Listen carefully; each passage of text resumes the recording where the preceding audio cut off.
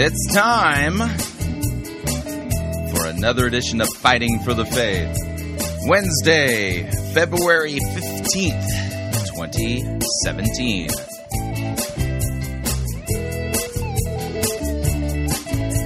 Doing our light program today.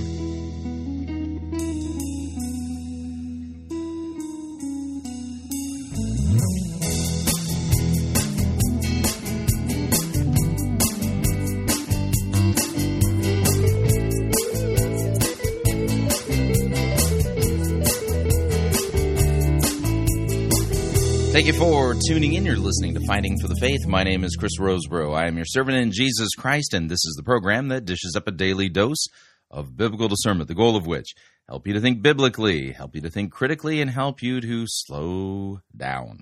Stop, open up your Bible, and compare. Compare what people are saying in the name of God to the Word of God. Sadly, there is no shortage of crazy things being said out there, and we take the time to open up God's Word and do the comparative work to test and see if what the most popular pastors, preachers, teachers, conference speakers, self-proclaimed prophets, prophetesses, self-appointed apostles, and apostolettes, and those generally put forward by the evangelical industrial complexes, those whom we need to be listening to, whose books we need to be buying, whose small group curricula we need to be studying instead of the Word of God, to test and see if what they're saying actually squares with what God's Word says. Now, part of the discernment task requires you to actually know your Bible. And one of the important ways in which you learn to know your Bible and what it says, get beyond biblical illiteracy and become literate in the Scriptures and understand how it operates, the motifs that it reveals, the theology and doctrine and commandments, it's all in there. In order to get it, you have to spend time working through it. You cannot master the Bible when you just take 5 or 6 verses out of context every week and then try to figure out life applications so that you can experience life change, on your way to fulfilling your dream destiny. You'll never master Scripture that way. Never. And instead, you need pastors who actually are doing their job, preaching the Word in season, out of season, that kind of thing. So once a week, we do what we call a light episode. The topic is not light. It just means that we're listening to a single sermon, lecture, whatever, or Bible teaching on a particular topic. And I have been working my way through the book of Exodus. And we are in the next segment of the book of Exodus. I think we're going to pick up in Exodus 16 again for our context and keep working through. The name of the lesson is titled Blood, Water, and Stone. Let's get to it. Here we go. Let's pray. Blessed Lord, you have caused all Scripture to be written for our learning. We ask that you would grant that we may so hear your word, read, mark, learn, inwardly digest it, so that by patient and comfort of your holy word we may embrace and ever hold fast to the blessed hope of everlasting life, through Jesus Christ our Lord. Amen. By way of review, you've noticed that ever since we got out of Egypt, notice I'm saying we there, because you're going to note this is really our story. Ever since we got out of Egypt, everything in the book of Exodus has in some way really clearly been pointing to something in the New Testament. So, in fact, it even begins before we leave Egypt. But the children of Israel, they have left the land of slavery, have been set free from slavery through these mighty acts of judgment, culminating in the death of the Passover lamb, their baptism in the Red Sea. Now they're in their wilderness wanderings, and they are being fed bread from heaven. Does this sound familiar? Yes.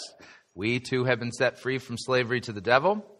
We have been baptized in the Red Sea, in the Christ's blood and water mixed together in the waters of our baptism.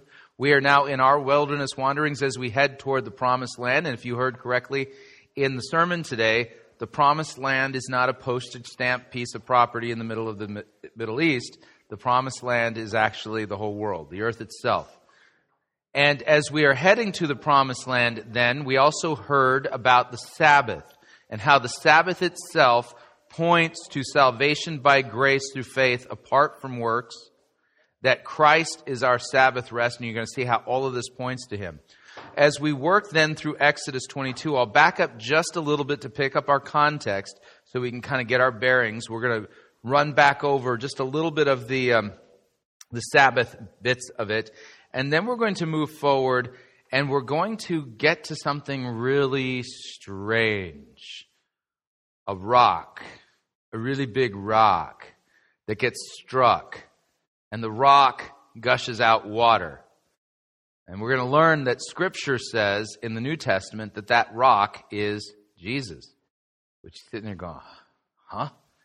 And we'll pick up on one of the motifs, because you can talk about how Christ is the rock of stumbling and, the stone that makes men stumble. You can talk about it in that sense. We're going to focus in on the living water today, at least that motif in Scripture. And we're also going to then see Moses visibly turn himself into a cross and win a battle. And then we're going to, in Exodus 18, look at a very interesting passage that I think in type and shadow points us to the pastoral office, but I'll explain it as we go along. So, we're in Exodus chapter 16, verse 22, a little bit of review. On the sixth day, children of Israel gathered twice as much bread, 2 omers each. It makes you wonder, how big is an omer compared to those plastic containers we buy at the supermarket, Yeah. Yeah, right, exactly. How many Chinese food boxes is that? I'm not 2 quarts. So an omer is 2 quarts. And when all the leaders of the congregation came and told Moses, he said to them, "This is what the Lord has commanded. Tomorrow is a day of solemn rest." We talked about this last week. A holy Sabbath to the Lord. And you remember, the Sabbath is not a commandment to worship on a certain day. The Sabbath is a commandment to do nothing. You do nothing. You go nowhere. You do no thing. You just veg. It is some good couch time. That's the idea. Tomorrow's a day of solemn rest, a holy Sabbath to the Lord. Bake what you will bake, boil what you will boil, and all that is left over lay aside to be kept until the morning. So they laid it aside till morning as Moses commanded them, and it did not stink, and there were no worms in it. Moses said, "Eat it today, for today is a Sabbath to the Lord. Today you will not find it in the field. 6 days you shall gather, but on the 7th, which is a Sabbath, there will be none." On the 7th day, some of the people went out to gather, but they found none. There's a shock. You ever notice that that's how we are as human beings? And it starts immediately. Have you ever noticed that our kids, when they come out, it's never, "Go clean your room." "Yes, Mom, I'll be happy to go do that. Let me get on that right away." And then they're off cleaning their room. Or it's bedtime. "Okay, let's stop what we're doing. Quick, hop in bed. Let's say our prayers and go to sleep." No, it's, and you'd give them a command, right? Something to do. And then it's like they wander off and do their own thing. And you're sitting there going, "Didn't I tell you to clean your room?" "Oh, I forgot." I don't know how parents survive parenting. We just, it makes us crazy. I'm just saying, I have a twitch. So on the 7th day, some of the people went out to gather. They found none. The Lord said to Moses, "How long will you refuse to keep my commandments and my laws? See, the Lord has given the Sabbath." Notice the Sabbath is a gift. "Therefore, on the 6th day, he gives you bread for 2 days. Remain each of you in his place. Let no one go out of his place on the 7th day." So the people rested on the 7th day. Now the house of Israel called its name manna. We all know what that means now, right? What is it? That's what they named it. What is it? It was like coriander seed, white, and the taste of it was like wafers made with honey. Moses said, "This is what the Lord has commanded. Let an omer of it be kept throughout your generations, so that they may see the bread with which I fed you in the wilderness when I brought you out of the land of Egypt." This was ultimately put into the Ark of the Covenant, and now the Ark is gone. And Moses said to Aaron, "Take a jar, put an omer of manna in it, place it before Yahweh to be kept throughout your generations, as the Lord commanded Moses." So Aaron placed it before the testimony to be kept. The people of Israel ate the manna for 40 years, till they came to a habitable land. They ate the manna till they came to the border of the land of Canaan. An omer is a 10th part of an ephah. That is very helpful information right there. Yeah. You know, we're having problems with the metric system here in the United States. Forget this omer system. But, I mean, we continue. So all the congregation of the people of Israel, they moved on from the wilderness of Sin by stages. According to the commandment of Yahweh, they camped at Rephidim, but there was no water for the people to drink. Therefore, the people quarreled with Moses, and they said, "Give us water to drink." Moses said to them, "Why do you quarrel with me? Why do you test the Lord?" And when I would read these stories to our kids growing up at the dinner table, Barb would always go, "Oh, poor Moses, poor Moses." Tough job. So the people thirsted there for water, and the people grumbled against Moses and said, "Why did you bring us out of Egypt? To kill us and our children and our livestock with thirst?" So Moses cried to the Lord, "What shall I do with this people? They are almost ready to stone me." And the Lord said to Moses, "Pass on before the people, taking with you some of the elders of Israel. Take in your hand the staff with which you struck the Nile and go. Behold, I will stand before you there on the rock at Horeb. And you shall strike the rock, and water shall come out of it, and the people will drink." Moses did so in the sight of the elders of Israel, and he called the name of the place Massah. I think that's grumbling. Yeah, or testing or quarreling. Okay, and Meribah, that's going to be your quarreling. Because of the quarreling of the people of Israel, and because they tested the Lord by saying, "Is the Lord not among us?" So interesting story there. And that's kind of that piece of it from Exodus. They're thirsty, they're wandering, and there's the rock at Horeb. And God says, "Take your staff and strike it, and water will come out of it." Now, let's take a look at the rock itself. I think this will help us visually. Now, here, this is our Mediterranean Sea. Israel is over here. Cyprus is there. So the Nile Delta is here. And this is the Nile itself. Here's the Red Sea. And the crossing of the Red Sea, we've noted, takes place down here at the Gulf of Aqaba. Zoom in just a smidge so you can kind of see what's going on here. So here's where they cross the Red Sea. They come down this way, end up, here's the oasis at Elim over here. And where we're going, they're going to come up inland just a bit, probably to this point, and then come on up this way. They're heading over to Sinai. But the place that we're going to look at, let me pull it up this way so that it'll zoom in on its own. I want the split rock at Horeb. We zoom in. Now we're going into Saudi Arabia. Whee! All right, so here's where we're at. It's a little tough to see, but this is the rock itself, and that's the shadow that it's casting. That's a very large monolith, and the thing is probably a good 4 or 5 stories high. And let me get a photograph of it so you can see it. This doesn't give a scale. Let me see if I can zoom in just a smidge on that. There it is, itself. A human being, literally, if you were standing right here, a tall human being would come up to about right here. So this is the rock itself, and the photographs that I've seen from people who've actually gone to visit the site show that there's a huge amount of water erosion down in this part of it. So this is the rock, it gets struck, it splits in half, and then out comes water gushing from that. So that's the split rock at Horeb. And let's go back to Google Earth, and I want to back out just a little bit from this region so you can kind of see how this plays out. You'll notice that it's on a little bit of a ridge. You know, there's like a little hump in here. Let me see if I can get there. Yeah, you can see the human being. There's a human being right there. You can kind of get the scale. This thing is ginormous. And let's see if I can get a pull-away picture so we can get a little farther back. Oh, that's the other side of it. Hold on. There, you can kind of see how it's up on a hill right there. That's the monolith itself, sticking straight up right there.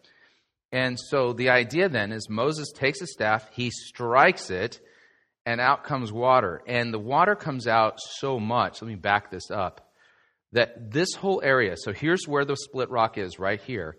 This whole area right here, around here, and up to here, this all becomes literally a lake. This is a dry lake bed at this point. So the water is coming out so profusely that it fills up this basin in there, and the children of Israel, who number almost 1 million at this point, are able to go and get their water. It's not a small trickle. It's a gusher that's coming out. And so I think that's rather fascinating. But now the question is, what does it all mean? Let's go back to one of our governing texts. And our governing text is going to be 1 Corinthians chapter 10. 1 Corinthians 10. And note again how it points to the type and shadow and the fulfillment in Christ. Here's what he says in verse 1. I don't want you to be unaware, brothers, that our fathers were all under the cloud, all passed through the sea, all were baptized into Moses in the cloud and the sea, all ate the same spiritual food, all drank the same spiritual drink, for they drank from the spiritual rock that followed them, and the rock was Christ. What do we do with this? There's Jesus in rock form, and he's struck, and out comes water. Well, let's go with something a little bit obvious, and then we'll pick up some of the theology along the way. In the Gospel of John, chapter 19, we have the account of Jesus' crucifixion. And John is the only one who records this little bit of data. And it's near the end here. Let me pick up the story at verse 23. John 19:23. When the soldiers had crucified Jesus, they took his garments, divided them into 4 parts, 1 part for each soldier, also his tunic. But the tunic was seamless, woven in one piece from top to bottom. So they said to one another, let us not tear it, but cast lots for it to see whose it shall be. This was to fulfill what the scripture says, they divided my garments among them, and for my clothing they cast lots. So the soldiers did these things, but standing by the cross of Jesus were his mother and his mother's sister, Mary the wife of Clopas, and Mary Magdalene. When Jesus saw his mother and the disciple whom he loved standing nearby, he said to his mother, Woman, behold your son. Then he said to the disciple, Behold your mother. And from that hour the disciple took her to his own home. After this, Jesus, knowing that all was now finished, said, to fulfill the scripture, I thirst. A jar of sour wine stood there, so they put a sponge full of sour wine on a hyssop branch, held it to his mouth. Then Jesus had received the sour wine. He said, It is finished. He bowed his head and gave up his spirit. Since it was the day of preparation, so that the bodies would not remain on the cross on the Sabbath, for the Sabbath was a high day, the Jews asked Pilate that their legs might be broken and that they might be taken away. So the soldiers came and broke the legs of the first and of the other 2 who had been crucified. And the reason for this is that men die via crucifixion by asphyxiation. The way it works is the way you're pinned and impaled against the cross, the way your diaphragm works. You literally can't breathe unless you push up. So if you're hanging down, you can't breathe. To breathe, you have to push up to take a breath. Down, and now I can't breathe. Like this. So a fellow who had no ability to use his legs couldn't continue on the cross because he would literally suffocate. And that's the idea. So that's why they broke their legs. Now Jesus, because he's our Passover lamb, remember, a Passover lamb cannot have any of its bones broken. So Jesus doesn't have any of his bones broken. Here's what it says. So the other had been crucified with him, but when they had come to Jesus, they saw that he was already dead, and they did not break his legs. One of the soldiers pierced his side with a spear, and at once there came out blood and water. He who saw it has borne witness. This testimony is true, and he knows that he's telling the truth, that you may believe. So, one way we can look at, and I think this is a fine motif, we can look at the rock at Horeb being struck by Moses' staff as prefiguring Christ's death and him being speared by the Roman spears. Now, a little bit of a side note.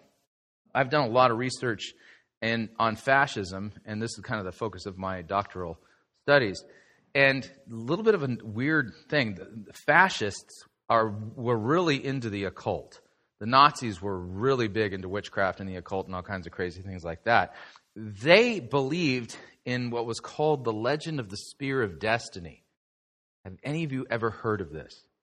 You have heard about the legend of the Spear of Destiny. So here's how the legend goes. So there's the spear. It pierces Christ while he's on the cross.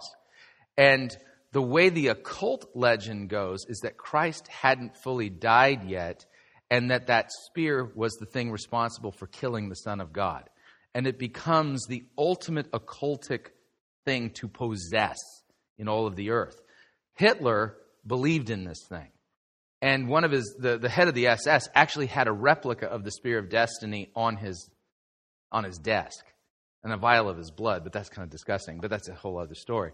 But they actually believed in this Spear of Destiny, that somehow it's been passed down through the generations as some kind of an occult satanic symbol.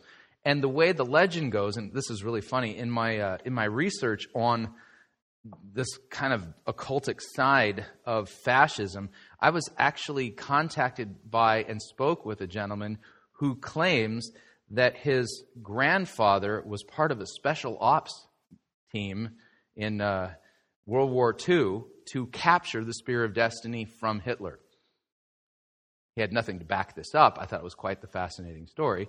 And he claims that the Spear of Destiny is real, that he's seen it with his own eyes, and that there is a very nefarious group of people who have possession of it. And their goal, no joke, is to bring about the ultimate Führer of the world, to create this one world fascistic government. And then his coronation service would include the slaughtering of a pig via the Spear of Destiny on the Temple Mount in Jerusalem. Why not a lamb? Why a pig? In order to desecrate the thing altogether. This is pagan stuff. Yeah. So now he was not able to provide a shred of evidence to support any of the things that he said.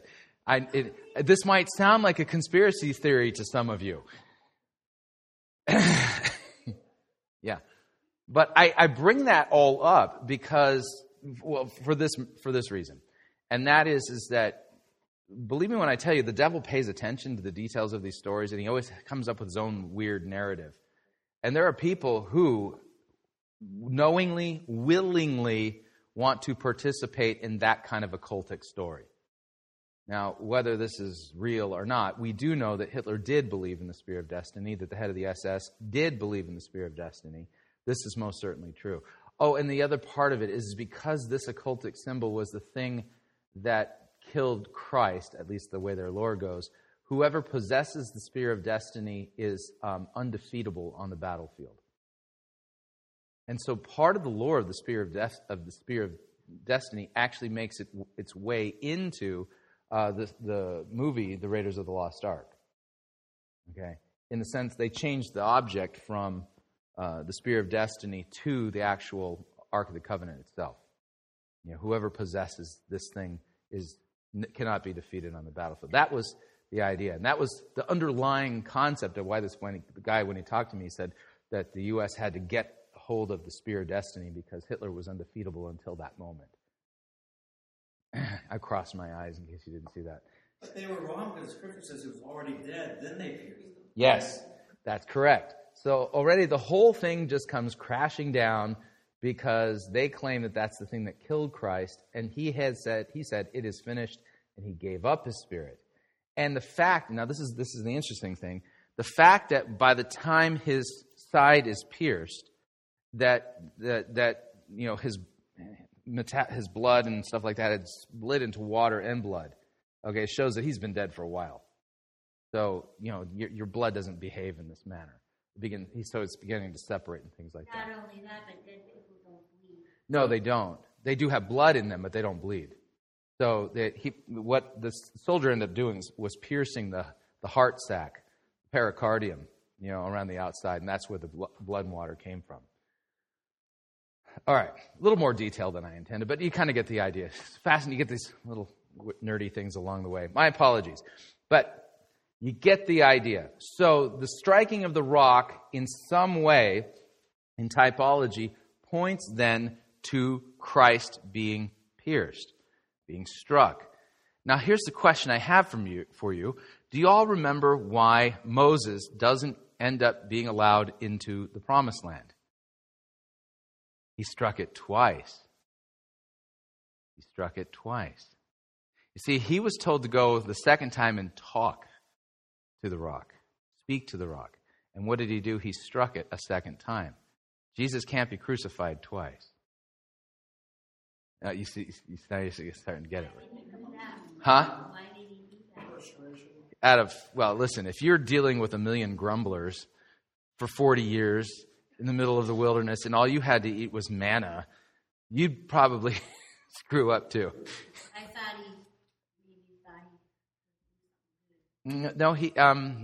he he really messed up on that. And I think it works out quite fine because the law doesn't bring us into the Promised Land. It's the gospel. So Moses can't bring us across the Jordan. Only Jesus can. And it just so happens the guy who brought the children of Israel into the Promised Land was named Joshua, which is Jesus' name in Hebrew. All this kind of stuff, that can't be coincidence. Because it's not coincidence. That's the idea. All right, we're going to pause right there, pay some bills. If you'd like to email me regarding anything you've heard on this edition or any previous editions of Fighting for the Faith, you can do so. My email address is talkback@fightingforthefaith.com, or you can subscribe on Facebook, facebook.com/Pirate Christian. Follow me on Twitter, my name there, @Pirate Christian. Quick break. When we come back, the balance of today's lesson in the book of Exodus. Stay tuned, don't want to miss it. We'll be right back.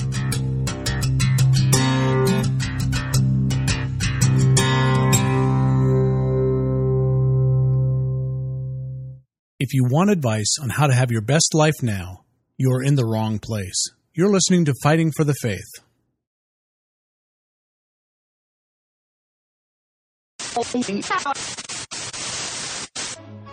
You're listening to Pirate Christian Radio.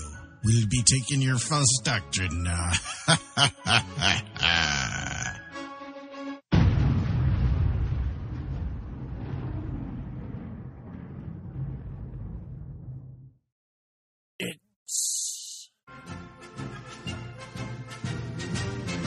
Monty Python's Flying Circus Church.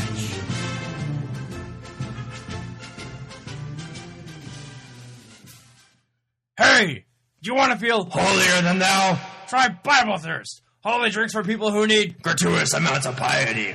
With all new flavors like prosperity, instant abundance. It's like adding your bank account to an electrical storm. Sound the alarm. You're going to be uncomfortably holy. What's that? You want manna? Well, how about super manna? Made with lightning. Real lightning. Preaching. You'll be good at it. It's a holy drink for men. Clergy. These aren't your pastor's puns. They are righteous puns. Piety puns. Sinner, saint.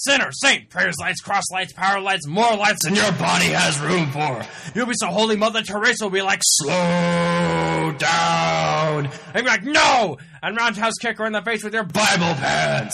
You have so much holiness. Just praying all the time. Power praying, power preaching, power praising, power fasting, power meditating, power laughing, power responding, chest hair. You have so much chest hair. Just like Esau. Give prosperity to babies, they'll be holy too. Make your babies run abnormally fast. They'll be as fast as Elijah. People watch them running and think they're Elijah. They'll race as fast as Elijah. In a race with the actual Elijah. And it'll be a time they get deported back to Israel. Hey, go with the sure thing. Don't gabble on your afterlife. Jesus. Try Bible Thirst. The energy that will make you holy.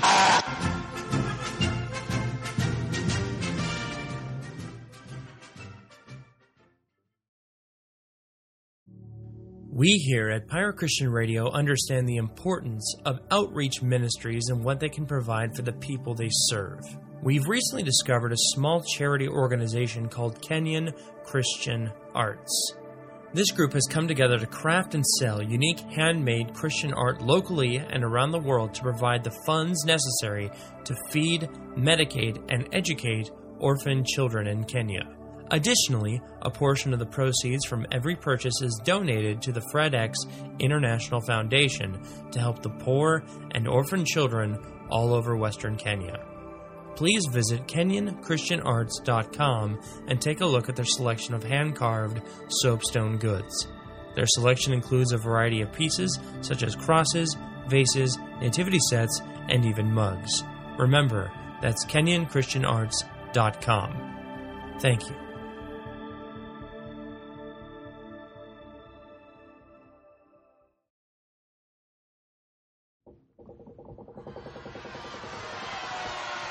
Oi, Captain, we got ourselves a heretic. And exactly how do ye know that she be a heretic? She be endorsing the health and wealth heresy. Does he be speaking the truth? Jesus died to make us rich. And what exactly do we do with heretics? We throw them in the boombox. No. We preach the gospel to them. What if, the heretic doesn't repent? Then we throw them in the boo box.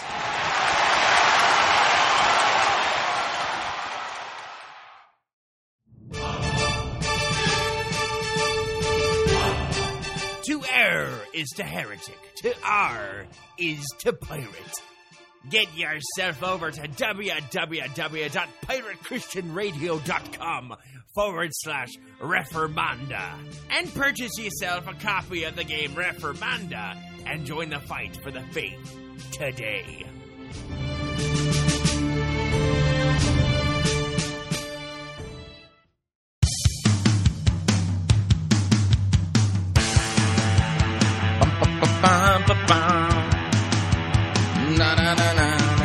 All right, we're back.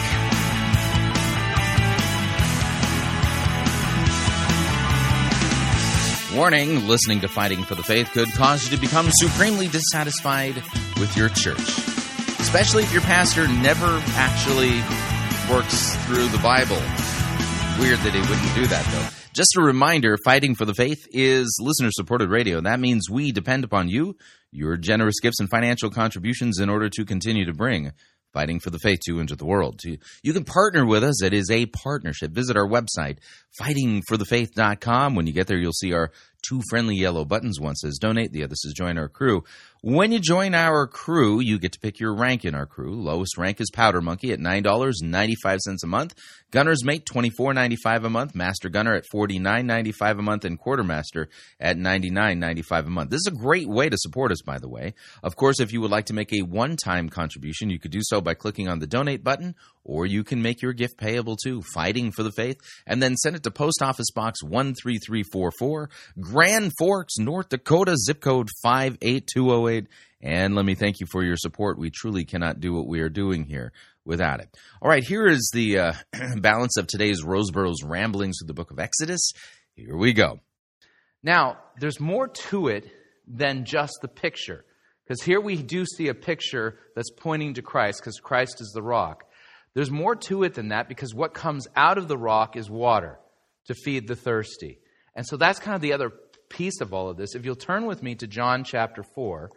John chapter 4, we're going to read this story in its entirety, although we're going to get the piece of it that I want to talk about in relation to the split rock at Horeb very early in the story. I just don't like telling half of a story. It's like telling part of a joke and never getting to the punchline. I like telling when you get to tell a joke, you tell the whole thing. So here's what it says. Jesus learned that the Pharisees had heard that Jesus was making and baptizing more disciples than John. That's John the Baptist, although Jesus himself did not baptize, but only his disciples. He left Judea and departed again for Galilee. He had to pass through Samaria, so he came to a town of Samaria called Sychar, near the field that Jacob had given to his son Joseph. Jacob's well was there, so Jesus, wearied as he was from his journey, was sitting beside the well. It was about the 6th hour. Now, to kind of help us out here. First of all, Jews and Samaritans don't have relations with each other. They are not on talking terms. And if a Jew had to travel from Jerusalem up to the northern part of Israel to Galilee, they would find a way to go around Samaria rather than go through it. And if you remember, after Solomon was king, his son Rehoboam became the king in Israel, and his foolishness led to the ripping apart of Israel. It split into two pieces, the northern and the southern kingdom. The northern kingdom had 10 tribes, and the Levites ended up leaving there and coming down and staying with Judah and Benjamin down in the lower in Israel. So actually, Judah and Israel at the top, and they the northern kingdom immediately starts going into idolatry, like hardcore, crazy idolatry. And God sends prophets to warn them to turn, and they don't turn. And then he ends up literally like wiping them off the face of the earth. The remnant of Jews that stayed in the northern kingdom, which is where Samaria is, they ended up interbreeding with pagans and just became kind of this weird half-Jewish, half-pagan people, and their religion kind of reflected that too. They no longer worshipped in Jerusalem. They had their own place of worship, and it was just a mess. And so by the time Jesus gets around, they aren't talking with each other. And if you really want to insult somebody who's Jewish, you call him a Samaritan. That's like the ultimate insult. So here's Jesus. He's heading to Galilee, and it said he had to pass through Samaria. And anybody who knows first century Judea at this time is going, whoa, this is going to be trouble. So he comes to Sychar, and if you remember, when Jacob is dying, he gives his son Joseph this well. This was part of his inheritance. And so Jacob's well, it's in this area. And it's the 6th hour, which is 12 noon. Time begins at 6 in the morning. First hour is at 6. 6 hours at noon. You kind of get the idea. Third hour is at 9. Kind of work it out. So it's literally the heat of the day. The heat of the day. And this is just really hot. This is not the time when people go to gather water. So, and which is important in kind of understanding the story here. This woman is getting her water, because we're going to talk about this woman here in a second.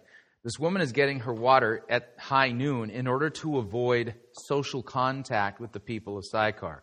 And the reason why is because we're going to find out that she is, how shall we say it, sexually immoral. She's a little loose. She's got some problems. So a woman from Samaria came to draw water. Jesus said to her, "Give me a drink." For his disciples had gone away into the city to buy food. The Samaritan woman said to him, "How is it that you, a Jew, ask for me, a woman of Samaria, for a drink?" She immediately says, "Whoa, this is different. The Jews have no dealings with Samaritans." So Jesus answered her, "If you knew the gift of God and who it is that is saying to you, 'Give me a drink,' you would have asked him, and he would have given you living water." The woman said to him, "Sir," and you can almost hear her saying it this way, "you have nothing to draw water with, and the well is deep. Where do you get that living water?" It's almost like an air quote, right? "Where do you get that living water? Are you greater than our father Jacob? He gave us the well and drank from it himself, as did his sons and his livestock." Jesus said to her, "Everyone who drinks of this water will be thirsty again. Whoever drinks of the water that I will give him will never be thirsty again. The water that I will give him will become in him a spring of water welling up to eternal life." So, you'll notice then that I'm convinced that the water coming from the rock at Horeb is not indicative of baptism. Instead, it has to do pointing to the living water that Christ gives us. He is our living water. So the woman said to him, "Sir, give me this water so I will not be thirsty or have to come here to draw water." She's thinking this is some kind of magical water, which would mean she doesn't have to come out at noon anymore to gather her water. That's not what Jesus is talking about. So Jesus said to her, "Go call your husband and come here." The woman answered him, "I have no husband." This is a half-truth. So Jesus said to her, "Well, you're right in saying I have no husband, for you have had 5 husbands, and the one you have now is not your husband. What you have said is true." The woman said to him, "Sir, I perceive that you are a prophet." Now, this is going to be instrumental in the rest of the story. So there's the picture. We have a hated Samaritan woman who's been married 5 times, and the chances of all 5 of her previous husbands dying of natural causes, probably 0. And she's currently shacking up. So what all of us would expect from God because of his law is that Jesus is going to turn on her, rebuke her, tell her to clean up her act, and just come down, boom, hard on her. But that's not what's going to happen. This is a picture of Christ, our good shepherd, going and finding one of his lost sheep.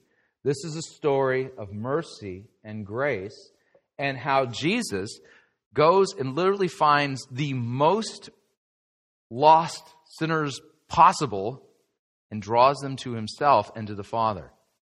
So this is a picture of his mercy. So she says, "Sir, I perceive you're a prophet." She continues, "Our fathers worshipped on this mountain, but you say that in Jerusalem is the place where people ought to worship," because there's a big dispute. Jews say you worship in Jerusalem. Samaritans say, no, here's fine. Jesus said to her, "Woman, believe me, the hour is coming when neither on this mountain nor in Jerusalem will you worship the Father. You worship what you do not know. We worship what we know, for salvation is from the Jews." So notice he corrects her, but quite a little firm, but not overcooked here. And he says, "The hour is coming and is now here when the true worshipers will worship the Father in spirit and in truth, for the Father is seeking such people to worship him. God is spirit, and those who worship him must worship him in spirit and in truth." You think truth is important when it comes to worshiping the Father? Indeed. People seem to think nowadays that all is really needed is some good spirited worship. And they don't honor or even think that the truth has any value. And they hear very little in their church services. But the two always go together, spirit and in truth. And here, spirit is not referring to the zeal of the worship. It's talking to a worship that really is born and created by the Spirit himself. So they worship God in spirit and truth. So the woman said to him, "I know that the Messiah is coming, the one who is called the Christ. When he comes, he will tell us all things." Now watch this. Jesus said to her, "I who speak to you am he." Now look in all the other Gospels, and you will not find Jesus ever this clearly identifying who he is. He is speaking straight up, telling the absolute truth about himself, and he reveals himself not to the Sadducees, not to the Pharisees, not to the Sanhedrin, not to Jews in a synagogue. He reveals who he is without any reservations to an adulterous, fornicabuttulating Samaritan woman. It's huge. It's absolutely huge. Now, let me give you a cross-reference that I think helps us here. If you would like, flip over to Matthew chapter 16. I want to show you something about the Apostle Peter. We'll come back to John 4, so keep a finger there. Verse 13. Jesus came to the district of Caesarea Philippi. Caesarea Philippi, this is important. Geography helps us. Caesarea Philippi is north of Israel. We are now outside of the border of Israel in a town called Caesarea Philippi, and the name Caesarea should tell you something. It's named after Caesar. And in Caesarea Philippi, it's fascinating, there was a particular spot there where there was a cliff face, and in the cliff face they had built these little grottos where where they put statues of all of the different gods and goddesses into, kind of a little mini version of the pantheon. And there was a place there called the Gates of Hades, which was believed to be the portal into the netherworld itself, there in Caesarea Philippi. So Jesus literally takes his disciples. They're now outside of Israel. They're not in it. That's important. And he says to them, "Who do people say the Son of Man is?" Who? They said, "Well, some say John the Baptist." John the Baptist is dead by this time. Others say Elijah. Others say Jeremiah or one of the prophets. He said to them, "All right, who do you say that I am?" And you can almost hear Jesus saying the words and them just kind of sitting out in outer space for a second. And there's Peter. Man, for whatever reason, Peter seems to be the first to either stick his foot in his mouth or do something brilliant. And you never know which it's going to be. So he hangs it out there. And he says, "You're the Christ, the Son of the living God." And the guys all look around. Did he get it right? Did he get it right? And Jesus says, "Blessed are you, Simon Bar-Jonah, for flesh and blood has not revealed this to you, but my Father who is in heaven. I tell you, you are Peter, and on this rock I will build my church, and the gates of hell or Hades shall not prevail against it. I will give you the keys of the kingdom of heaven, and whatever you bind on earth shall be bound in heaven. Whatever you loose on earth will be loosed in heaven." This is talking about the office of the keys itself, which ultimately are not given to Peter, but actually given to the whole church in Gospel of John chapter 20. But there it is. And Jesus says, flesh and blood hasn't revealed this to you, but who? The Father. The Father has revealed this to you. And come now back and take a look at John 4. In John 4, we have Jesus saying this, verse 23. "The hour is coming and is now here when true worshipers will worship the Father in spirit and in truth, for the Father is seeking such people to worship Him." So here we have this woman, and what's going on the spiritual level? The Father is seeking her and opening her eyes to who Jesus is, and she becomes a believer. And she confesses Christ as Messiah and Savior, just like Peter does, by a miraculous working of God. And so we can see now in the story that God is busy going and gathering and finding His lost sheep, regardless of whether they are Jew or Gentile, Samaritan, Scythian, slave, or free. And also, you'll notice that Christ, it says in Scripture, Christ died for the ungodly. This woman qualifies. So does Peter. So do I. So do you. The woman said to him, "I know that the Messiah is coming, who is called the Christ. When He comes, He will tell us all things." Jesus said to her, "I who speak to you am He."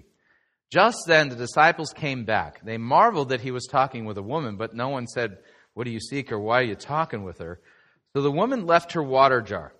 Just leaves a water jar there, and she went away into the town and said to the people, "Come, see, a man who told me all that I ever did. Can this be the Christ?" And they went out of the town and were coming to Him. Now, a little bit of a note here. Is this woman engaging in evangelism? She is. She's become an evangelist. She believes in Christ. And so what does she do? She goes and tells everyone about Him.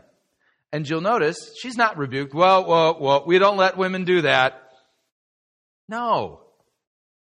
Women are permitted to go and tell the world about Jesus. Women are not permitted to hold the pastoral office and to engage in word and sacrament ministry in the church. You see the difference? There's a big difference. This is why we do not ordain women, nor do we condemn them when they go and tell the world about Christ. They are free to do so. In fact, I would even say admonished to do so. So notice she's engaging now in peacemaking activity. Blessed are the peacemakers. Yes, Janet. What town did she go back to? Sychar. And that is where it was Samaritan people? Yeah. Yep. She's in Sychar. So meanwhile, the disciples were urging Jesus, saying, "Rabbi, eat." He said to them, "Well, I have food to eat that you don't know about." So the disciples said to one another, "Has anyone brought Him something to eat?" Jesus said to them, "My food is to do the will of Him who sent me and to accomplish His work. Do not say there are yet 4 months, then come the harvest. Look," now watch what He says. "Look, I tell you, lift up your eyes and see the fields are white for harvest." He's talking about, look at the Samaritans. Look at this whole territory, this city of people who are despised by the Jews, whom we have no dealings with. He says, lift up your eyes and look. The fields are white for the harvest. Already the one who reaps is receiving wages and gathering fruit for eternal life, so that the sower and reaper may rejoice together. For here the saying holds true. One sows, another reaps. I sent you to reap what you did not labor for. Others have labored, and you have entered into their labor. Meanwhile, the Samaritans from that town believed in Jesus because of the woman's testimony.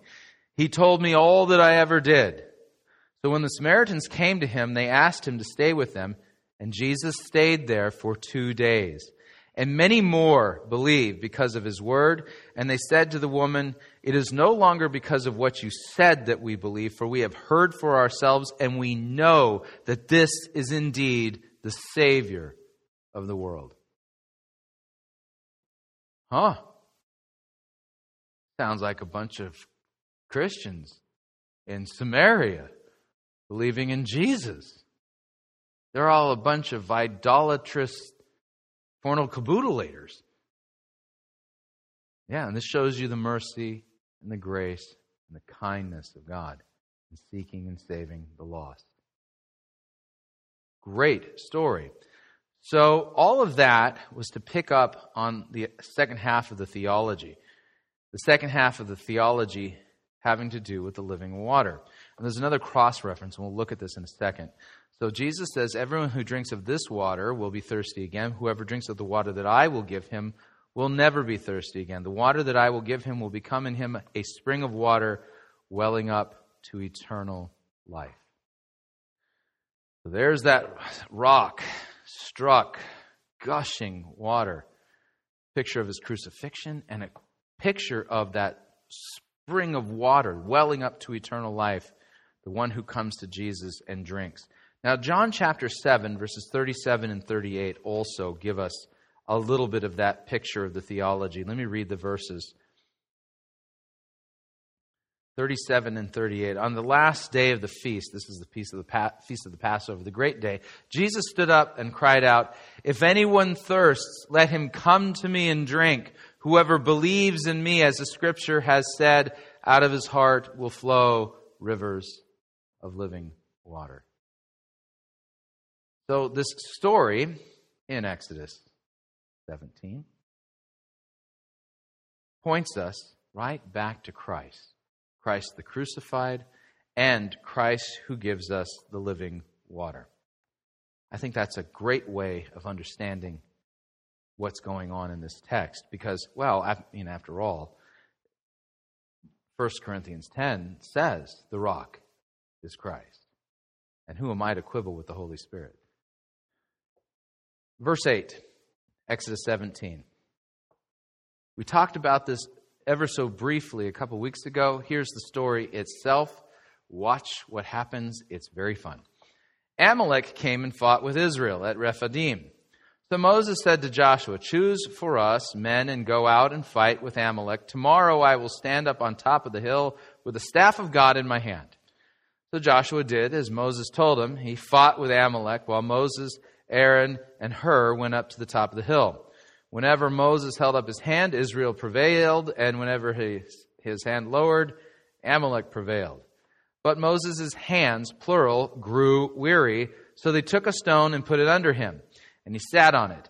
And while Aaron and Hur held up his hands, one on one side, the other on the other, so his hands were steady until the going down of the sun, and Joshua overwhelmed Amalek and his people with the sword. So there's a battle going on, and as long as Moses looks like a crucified one, they're winning. His hands get droopy. Sitting on a stone, too. That stone doesn't mean it's Jesus. No, in this case it doesn't say that, but, he's Isn't he sitting on the stone? Yeah, so he's sitting on the stone, and he's doing this. Yeah. As long as he looks like he's crucified, they win. Hands go down, we're losing. Get those hands back up. And so there you got it. I mean, another example of the cross shows right up here in the story of Exodus. And none of this is by accident. This is all taking place exactly how God wanted it to take place. Exodus 17:14, Yahweh said to Moses, "Write this as a memorial in a book, recited in the ears of Joshua, that I will utterly blot out the memory of Amalek from under heaven."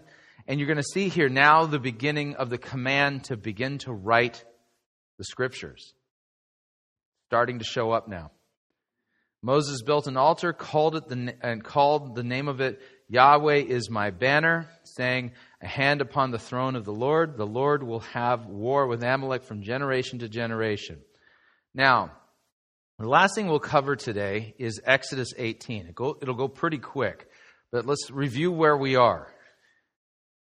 Set free from slavery through the Passover lamb, baptized in the Red Sea, in the wilderness, heading to the promised land, being fed bread from heaven, having the Sabbath to rest, and being watered from a rock who happens to be Jesus. So this is a picture of the church. You have been set free from slavery to the devil through your Passover lamb, Jesus, washed in the Red Sea when you were baptized. You are now in your wilderness wanderings, heading to the promised land, which is the new earth. You are fed by Christ. You are in His Sabbath rest. He's your rock. He's giving you living water. Now the question is, as church, how do we organize ourselves? There's a lot of us. So you're going to see that God, through Moses' father-in-law, gives overseers for the children of Israel. And this in type and shadow then points to the pastoral office, where God gives His church overseers to care for His wilderness wandering Christians as they're heading to the new earth. I'll explain. So here's our story. I'm very thankful for Moses that he had a reasonable father-in-law. Sometimes that doesn't always work out, but in his case it did. Here's what it says. Jethro, the priest of Midian, Moses' father-in-law, heard of all that God had done for Moses and for Israel, his people, how the Lord had brought Israel out of Egypt. Now Jethro, Moses' father-in-law, had taken Zipporah, Moses' wife, after he had sent her home, along with her 2 sons. The name of the one was Gershom, for he said, I have been a sojourner in a foreign land. The name of the other, Eleazar, for he said, the God of my father was my help and delivered me from the sword of Pharaoh. And Jethro, Moses' father-in-law, came with his sons and his wife to Moses in the wilderness, where he was encamped at the mountain of God.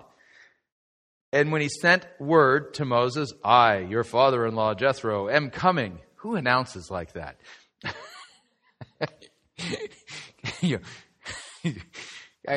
If my father-in-law called me up and said, I'm your father-in-law, and I'm coming to see... Yeah, I know who you are. Okay. So Moses went out to meet his father-in-law, bowed down, kissed him, and they asked each other of their welfare and went into the tent. Moses told his father-in-law all that the Lord had done to Pharaoh, to the Egyptians, for Israel's sake, all the hardship that had come upon them in the way and how the Lord had delivered them. And Jethro rejoiced for all the good that the Lord had done to Israel, in that He had delivered them out of the hand of the Egyptians. Jethro said, Blessed be the Lord, who has delivered you out of the hand of the Egyptians and out of the hand of Pharaoh, and has delivered the people from under the hand of the Egyptians. Now I know that Yahweh is greater than all the gods, because in this affair they dealt arrogantly with the people. And Jethro, Moses' father-in-law, brought a burnt offering and sacrifices to God. Aaron came with all the elders of Israel to eat bread with Moses' father-in-law before God. The next day, Moses sat to judge the people, and the people stood around Moses from morning until evening. Apparently he had office hours, and the office hours were the whole day. So when Moses' father-in-law saw that he was doing for the people, he said, What is this that you're doing for the people? Why do you sit alone and all the people stand around you from morning until evening?